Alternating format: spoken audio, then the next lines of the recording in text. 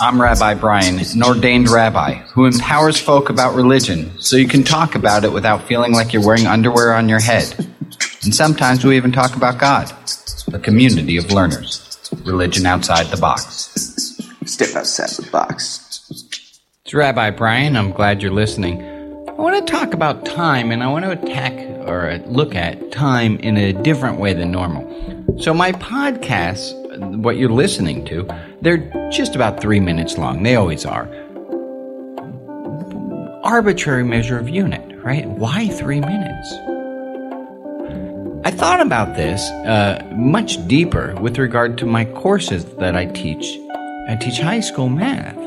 And I teach Algebra 2 and my kids in pre-calculus, and the kids usually come to me with deficits, with that they're missing material.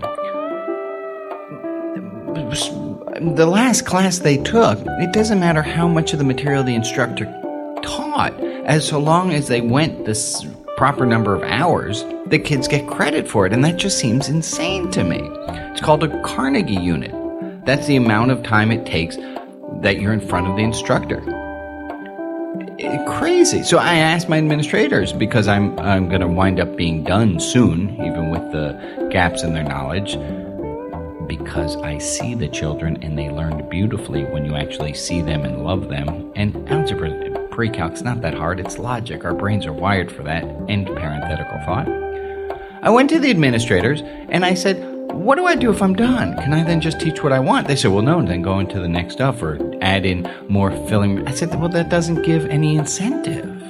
What's the incentive for us to be done sooner? Because really, you're incentivizing us to not be done. And that's why so many students wind up in community colleges or at other colleges, and they're starting needing remedial classes. Because while they sat in the class, there was no incentive to be done. You don't actually finish the course by anything except for time. It's a time unit. That's how you know how long it is.